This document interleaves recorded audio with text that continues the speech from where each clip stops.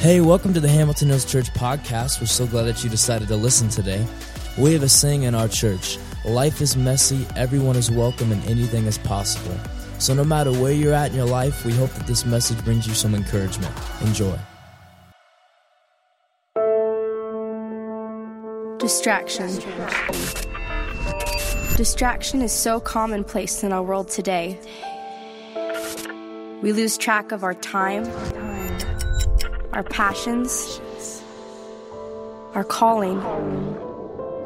Embracing the mundane until what's important blurs out of view. But what if we took the time to recenter, to give precedence to what really matters, to forfeit routine in pursuit of the exceptional? What if we took the time to zone in, regroup, and focus?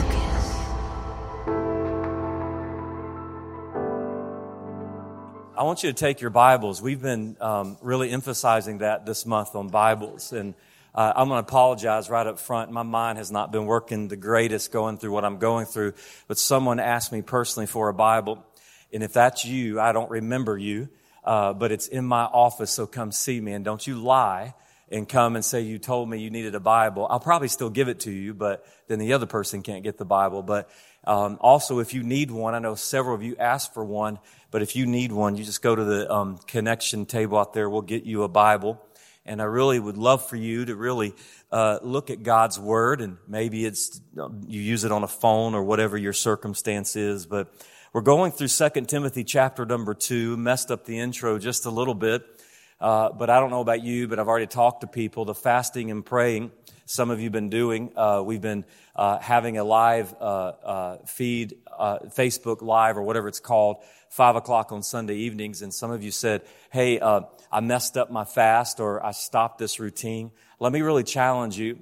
By now, most New Year's resolutions, according to stats, have been broken.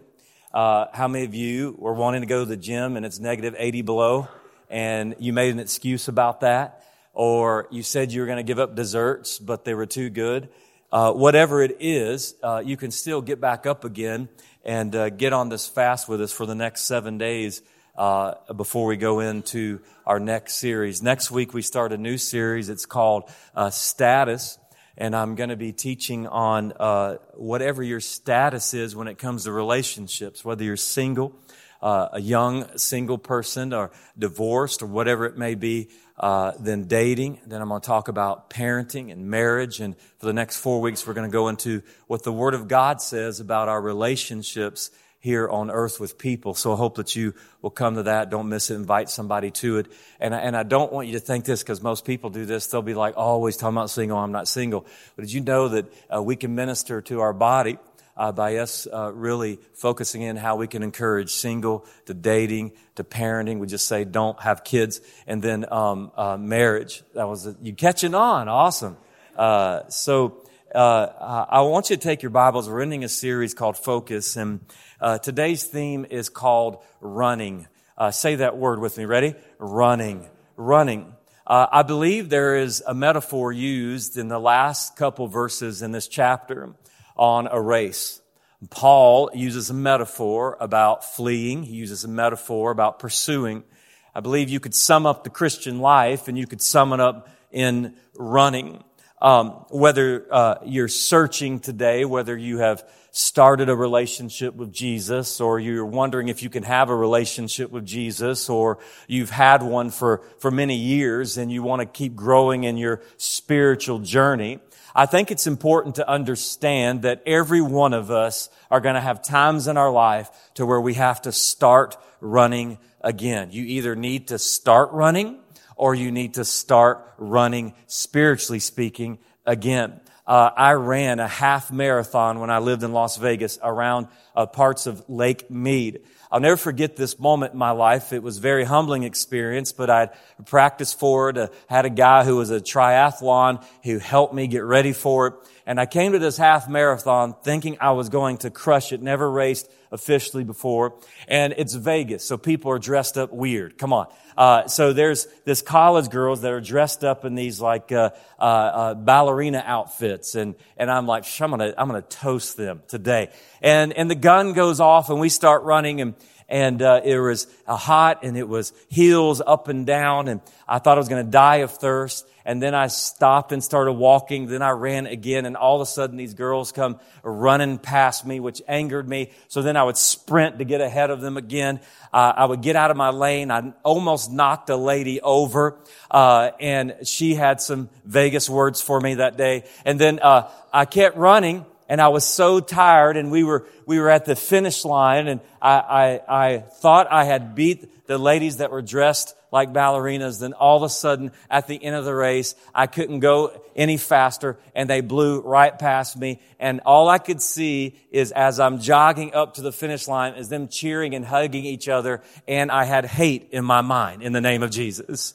You know, sometimes running a race, we think we understand everything. We think that we get the terrain. I had walked that terrain. I had driven that race around Lake Mead, but we're never prepared for the elements when it comes to a race. Many times to run a marathon or a half marathon or any kind of running, you have to have memory muscle of how to treat your body, how to prepare, and to be ready for anything out of the ordinary.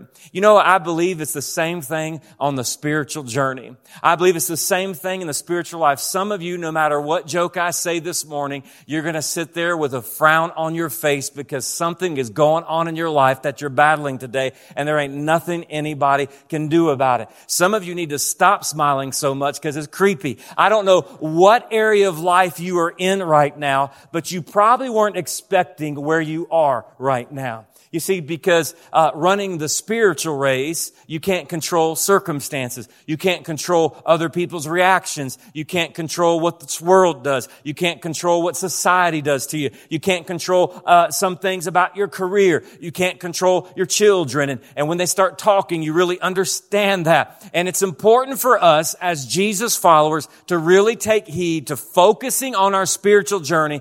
Paul is speaking to a young pastor named Timothy, and he tells him these words. And I want you to read verse number 22 with me. If you take your Bibles and read verse 22, it says this. It says, "Flee from youthful passions and pursue righteousness, faith, love, peace, along with those who call on the Lord from pure heart." I want you to underline or write or mark in your Bible or write in your notes 2 words. I want you to look at the first word in that verse, flee. I want you to circle it. I want you to underline it. And then I want you to go to, after that it says, flee from youthful passions and pursue.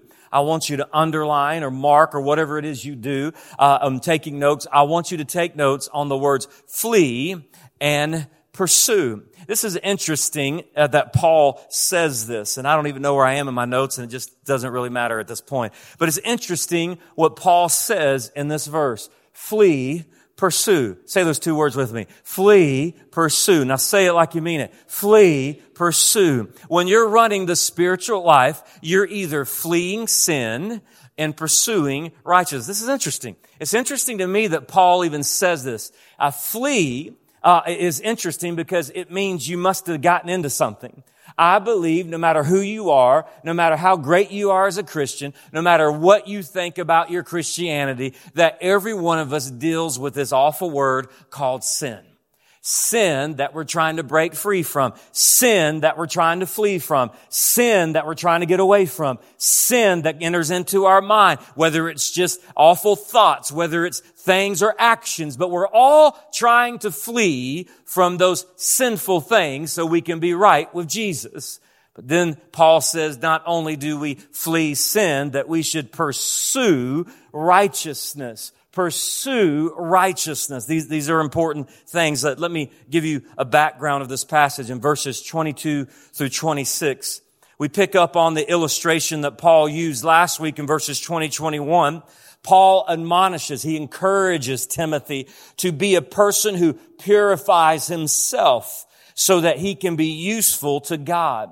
We talked about this, and I'm going to continue to beat this into us. It's useful, not successful. Most Christians in America today have brought Christian consumerism, American consumerism into the church, and it's about being successful instead of useful. Our church must be useful for the kingdom of God. We can have the biggest church in town and still not be useful. We can have a successful family and not be useful. We can have all the money in the world and not be useful. It's important for us to really change our mindset and way of thinking when we think about the spiritual journey, that it's more important for us to be useful in the Christian life instead of successful, as people would see. And if you notice, Paul continues to develop the idea of purity and holiness with the word righteousness. And in verse 22, Paul tells Timothy some ways in which he can practically purify himself and remain useful for God. You need to remember that the spiritual journey is a race. The spiritual journey, you're not going to get it right every day. If I was to take a poll this week, I think we'd all be amazed how many of us feel like we probably failed in our race in the spiritual journey. So often we get caught up in works, and so often we get caught up in performance, and so often we get caught up in the way that it looks in our spiritual journey. But my friend, it's important for you to understand, don't be in despair this morning. Don't be dismayed this morning. Don't be concerned and worried this morning. Our God loves you unconditionally. He forgives you unconditionally, and He wants a relationship with you. And if you have failed in your race, then you need to get up and start running again, knowing that we all need forgiveness and we all need short-term memory during this race in the human life when it comes to our spiritual journey. And in these seasons of your spiritual race, you must really focus on what you're running from and running to. What am I running from? Everybody in this room, man, I want to stand so bad. Everybody in this room is running from something. Think about that. I'll let you think about it for 2 seconds. What are you running from when it comes to your spiritual journey? Every one of us has temptations that are different than everybody else. Every one of us deals with certain issues in life. And everybody in this room has one thing in common. We're running from something that can damage us in our spiritual life. And then I want you to think about this. What are you running to? What are you running to? What are you running to? And so the first thing I want you to see in this word run and the running concept is we must run from temptation. As we think about the word run and we think about the spiritual journey, we must run from temptation. Look at 2 Timothy chapter number 2, and I want you to see verse 22 again. It says, flee from youthful passions and pursue righteousness. After a somewhat detailed metaphor in the verses before regarding household utensils, Paul's application gets right to the point. Paul's way is not to spend a long analysis, but to encourage Timothy to run. If a Jesus follower is going to be useful for the kingdom, then he must have in his mind, she must have on her heart the word run, because temptation abounds in this broken world. Temptation abounds on the spiritual journey. Temptation in marriage, temptation in relationships, temptations with food, temptations with lying, temptations with stealing, temptations with anything you can think of, whatever you are tempted by. We must learn the words spiritually run from temptation. If you look as he lives and works with the community, Timothy here, the community of God's people, he will find that together they can work as these large but infinitely worthwhile pursuits when they learn to run. Hamilton Hill's usefulness will be if we can work in unity to run from and to. These two imperatives, flee and pursue, are identical to those in 1 Timothy 6:11. Write that passage down. I want you to look it up. 1 Timothy 6:11. Later, I want you to look it up. It's the same identical speech that he's giving. And this way of speaking and writing was typical of Paul in the pastoral epistles and possibly in his personal life when he interacted with Timothy. He was talking about a race. Most of us can describe a time when a parent, a coach, a teacher, or other authority figures tells a child to simply run. You don't have time to give instructions. You ever been in that position as a parent? You ever been in that position as a coach or a player where a coach just says, run? Yesterday, I was at my daughter's 5th grade basketball team. If you haven't lived, if you're not at a 5th grade girls basketball tournament all day long, come on, somebody. I sat in the stands, and I've coached basketball for many years, helped coach or been the coach, and I was watching this, and all of a sudden Haley got the ball, and out of my mouth, without even thinking about it, I said, run! She was frozen, and she was holding the ball, and I just yelled, and I could see Lori and my middle son Jonathan scooting to the left a little more. But there's times in life when explanation is not needed. It's time to run. Paul was making an emphasis. You can't battle sin. You can't battle things that hold you in bondage. You can't think that you can overcome it because we are nothing but flesh and bones and dirt without the Holy Spirit's guidance and running us, and we're fleeing from that sin. We can't have usefulness in our spiritual journey. And many people today associate, I want you to really hear this if you hear nothing else. Many people today associate the term lust only with sexual sin. But the Greek here in this word is not saying sexual sin.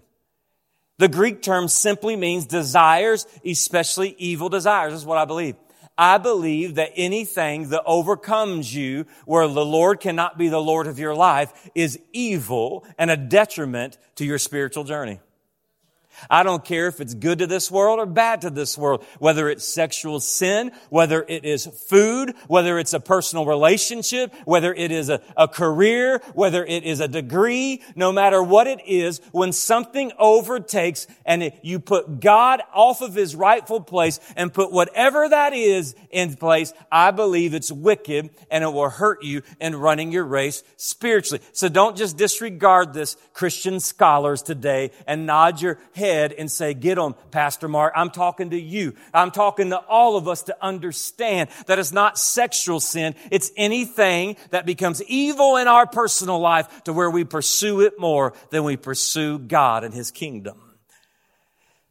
Paul is not so much speaking of sensual passions as he is of those kinds of headstrong passions of youth. He's not just talking to the students. This verse gets taken out of context. This passage gets taken out of context. Like it's all about students, so we read this to our students. No, it's talking about youthful passions. It's talking about our passions. It's talking about pursuing those things. And while these items certainly apply to younger people, they also apply to anyone who struggles with these things. And many people today, regardless of their age, struggle with the same sins and temptations. And we've got to run from them. So the first thing is run from temptation. Run from temptation. Here's the second thing. Run toward godliness. Run toward godliness. You can't just run from temptation without running to something to replace it. I'll give you a word here because many Christians fail at this.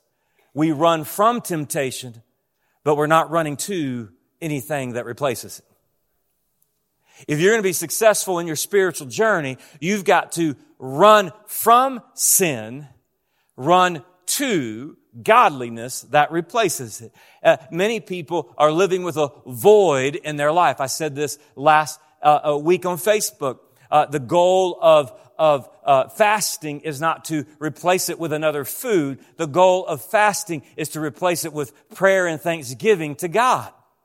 And this is the direction that many Christians with good hearts go. What they do is they say, yes, Pastor Mark, I agree with you. I've got sin in my life. I need forgiveness of that sin. And what we don't understand is there's no way that we can hold and not give in to temptation without us replacing the temptation with godly pursuits. So, and let me say to you today, what are you fleeing from? Well, whatever you're fleeing from, make sure there's a destination you're running to. There's a destination you're running to make sure that it is godliness so that you do not have void in your life to give in to temptation.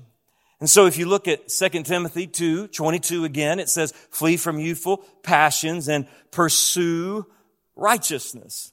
By balancing the negative, flee, you go to avoid, with the positive, pursue. Paul emphasizes that both are necessary parts of ministry. When a person runs a race, they must both run away from the starting blocks and toward the finish line in the Christian life. A person must both flee from sin and run toward godliness. I'll never forget the first storm we had here. We bought a house with a basement, the first house we lived in here. And you say, Pastor, how many houses you lived in 4 years? None of your business. And we chose a house with a basement. And we started hearing these storms, lightning and thundering, and my kids have never even heard it, especially my daughter, never heard lightning or thundering before coming from Vegas. And so we got a little scared, and I was wondering, then someone called me and said, hey, Pastor, are you in your basement? And I said, no, or do we need to be? He said, this would probably be a good idea. There was a tornado warning, it may turn into a watch. And so I'm like, code red, to the basement. Get canned goods and run down now. We're down there, and I won't let anybody even go up the first step because of the storm. We can't hear it. We're down in the basement. It's like 1 a.m. on a Sunday morning, and finally I get a text from the same person that says, you're not in your basement still, are you? No, not at all. You woke me up from sleeping.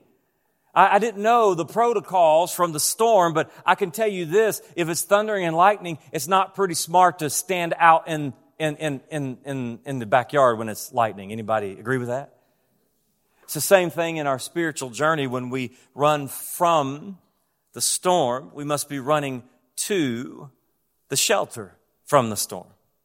And that shelter is godliness. Godliness. While most translations use the word pursue in verse 22, the RSV translates the latter expression as aim at righteousness. Set right actions as a goal for living. Usefulness for a Christian is not just to run, but to run towards something. Our aim must be godliness. Look, I believe, maybe you're here today. You're here and you say, Pastor Mark, I don't know if I can have a relationship with Jesus. I want you to know, very practically speaking in this message, that you can have a relationship with Jesus. We all can. But let me say something to you. I love the songs we've sung. I love the fellowship we have here at Hamilton Hills. But if we are just fleeing sin and living off a high from our emotions, from feeling good, it will not last. We will fall back into temptation. We have to be running toward godliness. That's why God's Word is important for you to know, not just your pastor. That's why it's important for you to study. That's why it's important for you to read something every day. That's why it's important for you to apply the Word of God to your life. Because when you live void of spiritual food, you will fall back into temptation. And here's another thing. Run with godly people. Run with godly people. This sermon's very practical. I believe it's straight from Paul, who was telling us how to run an effective, useful race. Run with godly people. If you look at 2 Timothy, and I want you to look at verse 22 in the last part of 2 Timothy. Chapter 2, verse 22, it says, faith, love, and peace, along with those who call on the Lord from a pure heart. The CSB and various other translations describe the relationship between Christians in this passage by using the phrase, along with.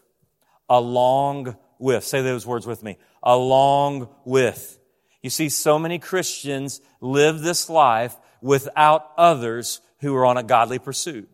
But all through the Scripture, especially in the New Testament, He tells us to live life along with godly people. Godly people doesn't mean perfect people. Godly people doesn't mean people who live in sin sometimes and got to get out of it. What it means is you're living with people, you're doing life with people that are pursuing godliness just as a goal as you are. And this is a common concept. Paul intended for Timothy and other Christians to pursue godliness together. If church is an event for you, you don't understand the New Testament church. I love you. I'm glad you're here. You're faithful here. I want you to be here. You have met the best pastor in this town, and I want you to be a part of this journey. And so the point is, to me, is it's not just an event. The church is you and me Jesus followers who are pursuing a life of godliness. So when people choose church to be a weekly event they attend, they don't understand the power of the church, because the power of the church is the people of the church to do life in the church so that you are with other people going through the same issues that you're going with. And the phrase, those who call on the Lord, has its roots in the Old Testament. This last phrase is another saying for God's people in the Old Testament. They are those who call upon the Lord. That is, worship Yahweh, the God of Israel, and none other. While it can be used of those who pray in the New Testament, Acts 2:21 talks about this, it is normally broader in scope as it describes those who align themselves with the Lord. How many of you would say that it's rough out there? I don't mean the snow and the weather, but it's rough out there. This world has its ups and downs. Life can be messy. And if we live life alone, according to Scripture, Scripture is even telling us it can't be done.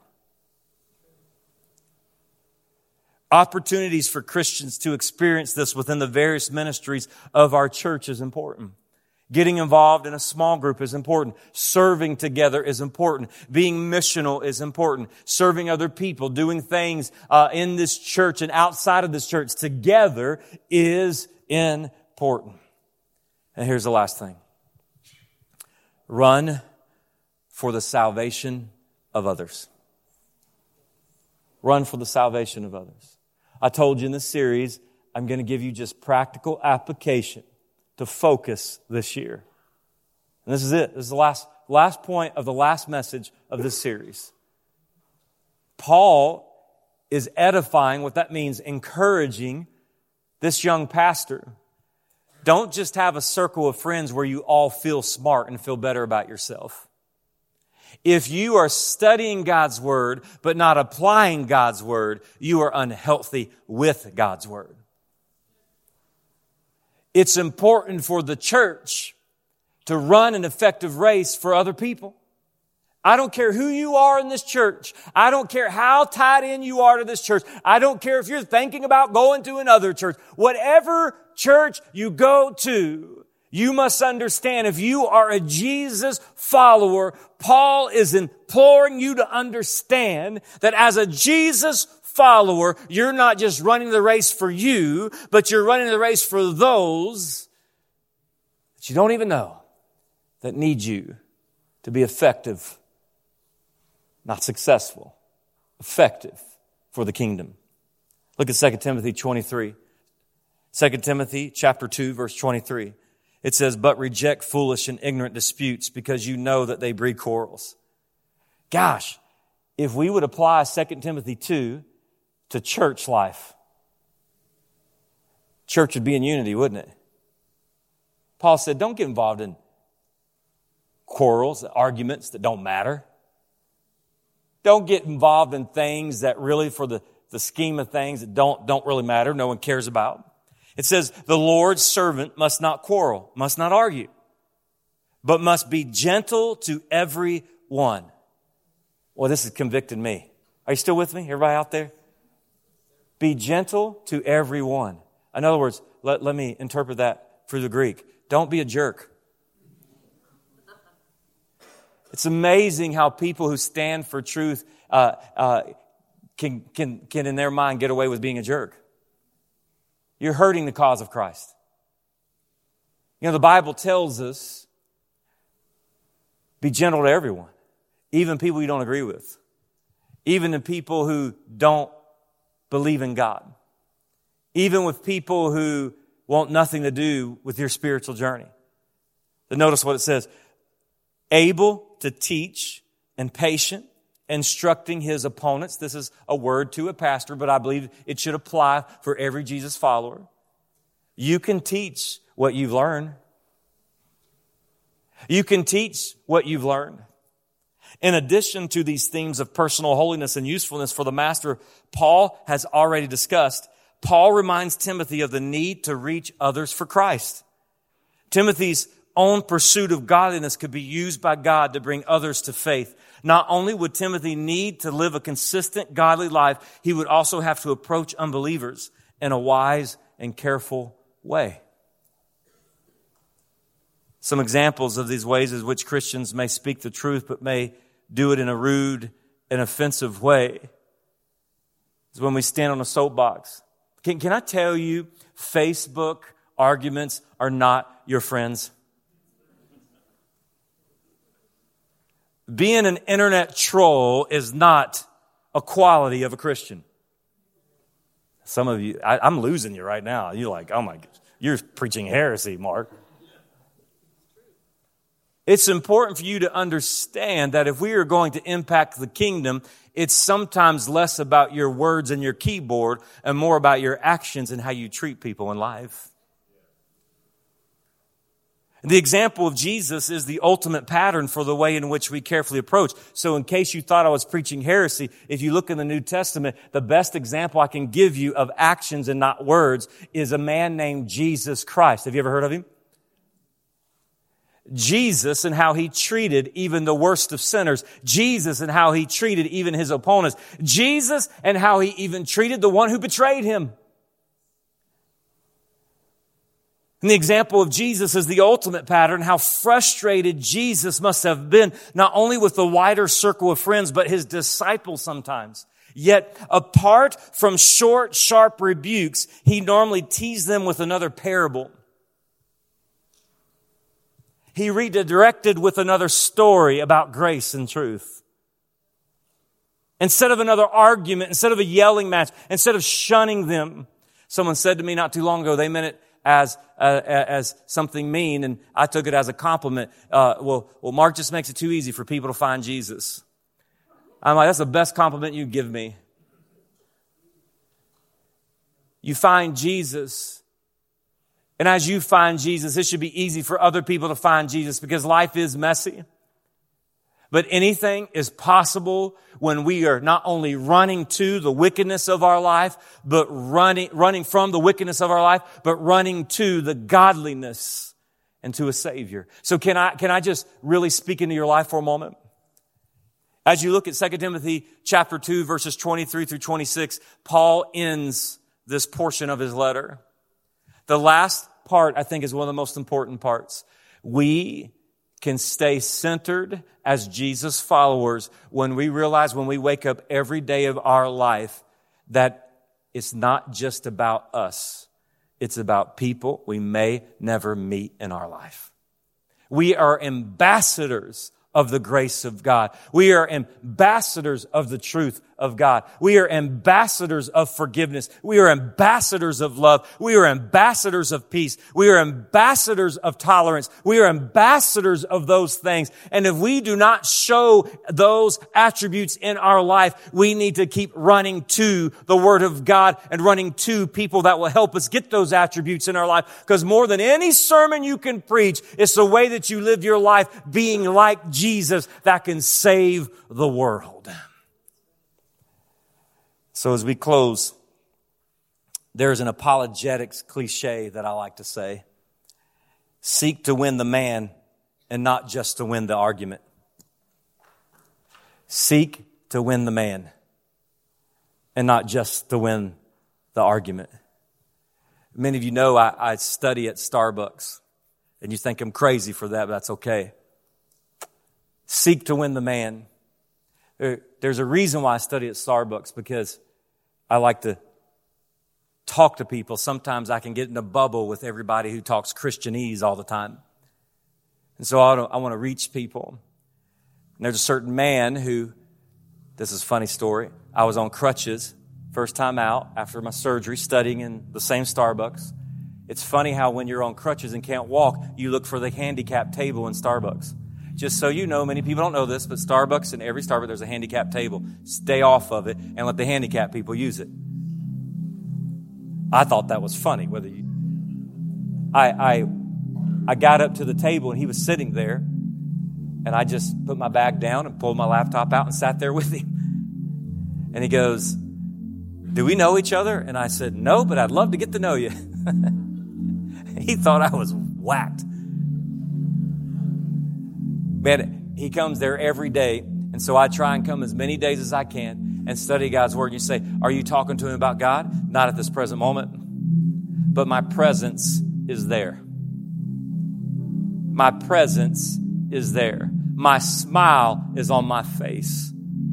Eye contact. Conversation. Why? Why? Because I could share with him my sermon prep for the week that he probably would not want to hear. Or he could see a neighbor who comes to the same spot every day and tries his best to pursue godliness and hoping that godliness rubs off on that man who is sitting at the handicap table, who now we have small talk before we both put on our ear pods to do work. And so that one day that I can introduce him to the greatest man that ever lived with these attributes, which was Jesus Christ. My friend, no matter who you are, no matter how old you are, no matter what you're going through, no matter what's happened in your life, no matter what circumstance, it's not for you to just be better. It's not for you to pursue happiness. It's not for you to live a peaceful life. It's not for you to be successful. It's not for you to do all those things. But Paul was saying to Timothy, focus, my son, focus, my mentee, focus, my friend, because life is so much bigger than us, and God wants to use us even if we don't feel talented, and even if we don't feel worthy, and even if we do feel afraid. He wants to use us in all His glory to reach others for Him. And the way that Hamilton County and beyond will be reached is not by our Bible knowledge, but it's by us running to godliness and pursuing it so others may know who Jesus is. So can I end this today with this statement? I don't even know if it's up there yet because I don't know where I'm at. But this last one, God, in His wisdom, has chosen to bring people to faith through the godly lives and careful words of Christians. Leave that up there on the screen. I want you to look at that statement. Here's two important things in that statement. I got to close. Two important things are this. God, in His wisdom, has chosen. This isn't an accident. God's all-knowing. God's omnipotent. It's not an accident. You were chosen. You were chosen. You chosen. He says chosen to bring people to faith through the godly lives. So once you were chosen, you accepted Jesus as your Savior, God's redemption plan is to use you and your careful words. I like that. How many of you sometimes your words aren't too careful? Anybody out there? Your careful words of Christians to make more Christians. Would you stand to your feet with me? I'm asking you. I don't want to lose you. I know now you're like, oh, what am I going to eat for lunch? And I need to get out of here before someone else does. But can you just focus in on me? Hamilton Hills, the success of our church is for us to throw out that very word and be determined to be useful in our own spiritual journey, in our homes, in our little world, in our communities. And I'm asking you right now, would you take a moment in your life and be determined to focus on your spiritual journey, and the focus on things that matter, and the focus on unity in this church and movement towards the Savior. Well, I hope you enjoyed today's podcast. If you made a decision or would like to know more about us, you can connect with us at hamiltonhillschurch.org or via social media at Hamilton Hills Church. Also, if our church has impacted you in any way and you would like to make a donation, you can do so by going to hamiltonhillschurch.org/give. We hope you have a great week, and we'll see you next time on the Hamilton Hills Church Podcast.